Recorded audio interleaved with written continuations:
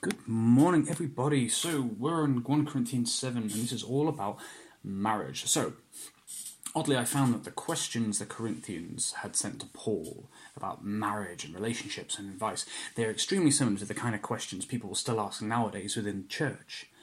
Who do we marry? When to marry? Should I marry? Is sex okay? When can I do it? What if I can't marry? What if I just can't find someone? Is that an old rule? In marriage, how much should we be intimate? I know someone said that to me once. And so read 1 Corinthians 7, 1 to 4, and just get kind of a soak into the first 4 verses. Now, Paul is famously celibate. Now, he would wish it that everyone was like him and just focus on the work of the Lord, but he knows his calling is quite rare. And note how Paul initially makes it clear that sex should happen only within marriage and that a healthy sexual relationship is 100% predicated on giving and serving, not on one side demanding from the relationship. We can get rid of your 50 Shades of Grey and things like that. He is calling for a mutual, open and honest relationship. So what do you think? Like, in your experience, do you agree with him? Is this too old school thinking? Or do you like this? But Paul goes on to say that in his opinion, those who are not married should remain unmarried.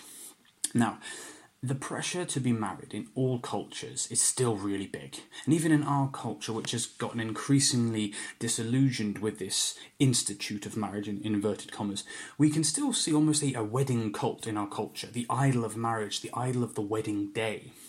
And this kind of thing has led, I believe, to a lot of pain and sadness with both men and women living under the pressure to settle down, to meet someone, because that's what you have to do. I sometimes joke with Colleen that, if a single man walks into a church, he will walk out in a relationship. Obviously, I'm not saying that marriage isn't great. I think marriage can be so great. But I believe our churches need to cultivate a culture that allows and almost celebrates singleness. That celebrates that as an opportunity to do God's work. Because when you are single, you have only that one thing to focus on. Rather than telling people that they're going to meet the love of their life, promising, single people a wife or a husband can be really damaging, especially if they then take that promise or that prophecy or that prayer and then pursue relationships. They go after relationships rather than pursuing God and knowing God first, and then perhaps blessed with a good relationship. So in verse 8 and 9, he says, "So I say to those who aren't married and to widows, it is better to stay unmarried just as I am. But if they can't control themselves, they should go ahead and marry." Nowadays, it's very hard, especially in the West, to just go ahead and marry because of the cost and the way we do relationships, the dating scene, etc. But Paul's advice isn't, well, surely, as a Christian, God wants you to have a super hot wife. It's actually, as a Christian, if you're single, stay single. Enjoy that part of your life. Unless your desire for sex is leading you into sin. And obviously, culture is going to play a huge part in this. And not everything Paul says can be taken as 100%, copyable, that's not even a word, in 2020. But the heart of his message still stays strong. Christians should not pursue marriage or the promise of marriage or the prophecy of marriage to single people in their church because it can so quickly and easily become the idol that they are after. They should be being disciplined, learning the good news, seeking Christ, and growing as individuals, serving God and serving the church first. So read verses 12 to 17. So when I was growing up, people frowned upon Christians being in relationships with non-Christians, and that probably still happens a lot now. Now, obviously, when 1 Corinthians was written, the church was new, and people would have been married in whatever faith they had before they heard the good news in the first place, and then one or both may have become Christians, and this could have caused problems. But Paul here is quick to say, look, if a believer has a partner who is not a believer, and that person who doesn't believe is willing to stay married. It's not ideal, but he's saying that the holiness of the believer will bring holiness to the household. And it's not an excuse. He's not saying use this theology as an excuse to go out and find someone that's not a Christian because there's more of them and and do that. But he is saying that if you are already married and one of you believes and then one does not, you don't have to separate on these grounds unless the non-believer can't deal with it and wants to leave. And in which case he says, let them go. And he's not being flippant. He's not imagining that this is going to be an easy thing. And remember, we can read this easily enough. And in practice, this is not going to be easy to let someone go. And it can bring huge sadness. And if that happens, the church as a body should be there coming alongside those people whose relationships have broken down to love and support and be the family to them. Overwhelm them with love so that they know that Christianity can bring that loving value. However, a word for single Christians does come again in verse 17. Paul then says to those who are reading his work, continue to live in whatever situation the Lord has placed you. And by this, he doesn't mean if you are getting violently abused, you should stay there. He's not talking about that. He's talking about relationships. Remember, if you are single, he's saying, stay single and do God's work. Unless, verse 9, you can't control yourself.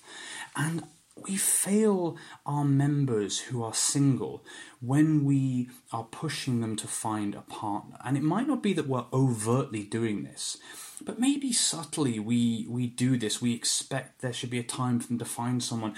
And it's not easy. It's not always easy as that. And if a single Christian is really desperate for a relationship and the church doesn't have any eligible people, where are they going to go to find their partners? They're going to look outside the church, especially if there's constant pressure from the rest of us, and include me, to find someone. Cultivate a deep relationship with God first, and stop pressuring Christians to be in a relationship if they're not already. God will do what he knows is best for them in his own time, and that might be that they'll get into a relationship. That would be nice. But I know some Christians who have never married and have been single for a long time. And that's a challenge for them, but they believe that that is because they had something to do for God that had to take up all their time. So read 1 Corinthians 7, 17 to 24, and ask yourself, do these verses challenge you in your situation? Now, I don't believe, like I said earlier, Paul would encourage someone who is being abused to just stick it out. That's not what he's saying. Remember, he's talking about where we are when God calls us after talking about our relationships and our social status. He mentions slaves and freed men, circumcised and uncircumcised. And as is often the case, the questions to Paul concern your social position, your privilege, how you should be in public. And slavery in ancient Rome was bad. But remember, it could be okay. If you were a top slave to a top person, you might have a fairly decent standard of living. You might have quite a lot of responsibility. And I'm not saying that we should say, oh, well, then slavery is great. It isn't. But it's not the same as when we, imagine modern sex slavery or slavery in America. That's not what it looked like at all. I mean, it might have done, but it might not have done. And note, though, he does go on to say, if you can gain your freedom, you should do so. But as always, he's more concerned with the Christians being godly where they are and knowing God where they are, rather than seeking any ambition and blessing on themselves. So the next 15 verses, he concerns himself with unmarried people, and we have to understand Paul's thinking in a couple of slightly different ways. He believed Christ would return in the near future. Or at least he was living as if it could happen at any minute. And he was encouraging the church not to be too concerned with their own, deep future family legacy. Now, that could be one thought.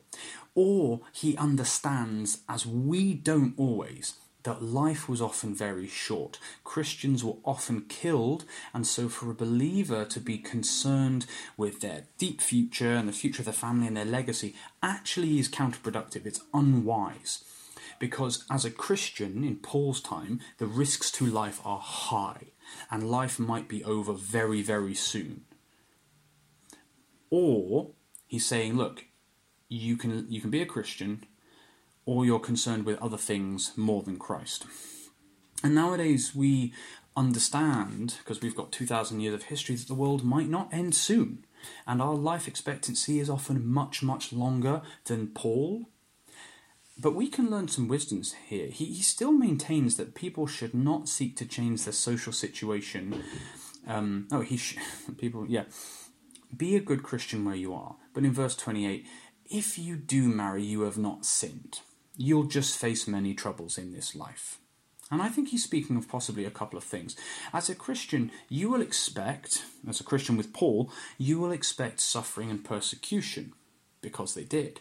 You may also find, as Jesus prophesied, that your family will be split. Brother will fight brother, and father and son. If you're married and your wife or husband does not believe, what happens when the persecutions you face put strain on the family who don't support your belief? That's a horrible situation, and Paul knows that that might happen. He also knows that, from a basic point, married people with families have other concerns. They do. They may distract people from the work of God, and I can't fully empathise with Paul, and I don't think really many of us can, because culture is so different, but I do understand some of his thought process. If you are a Christian, especially if you're single, and you want to grow in Christ and do more for God, it is better and easier to be content in singleness and pursue knowing Christ. Because having a wife and having children does get in the way. And that's not saying you can't pursue Christ in your family. You absolutely can, and you absolutely should.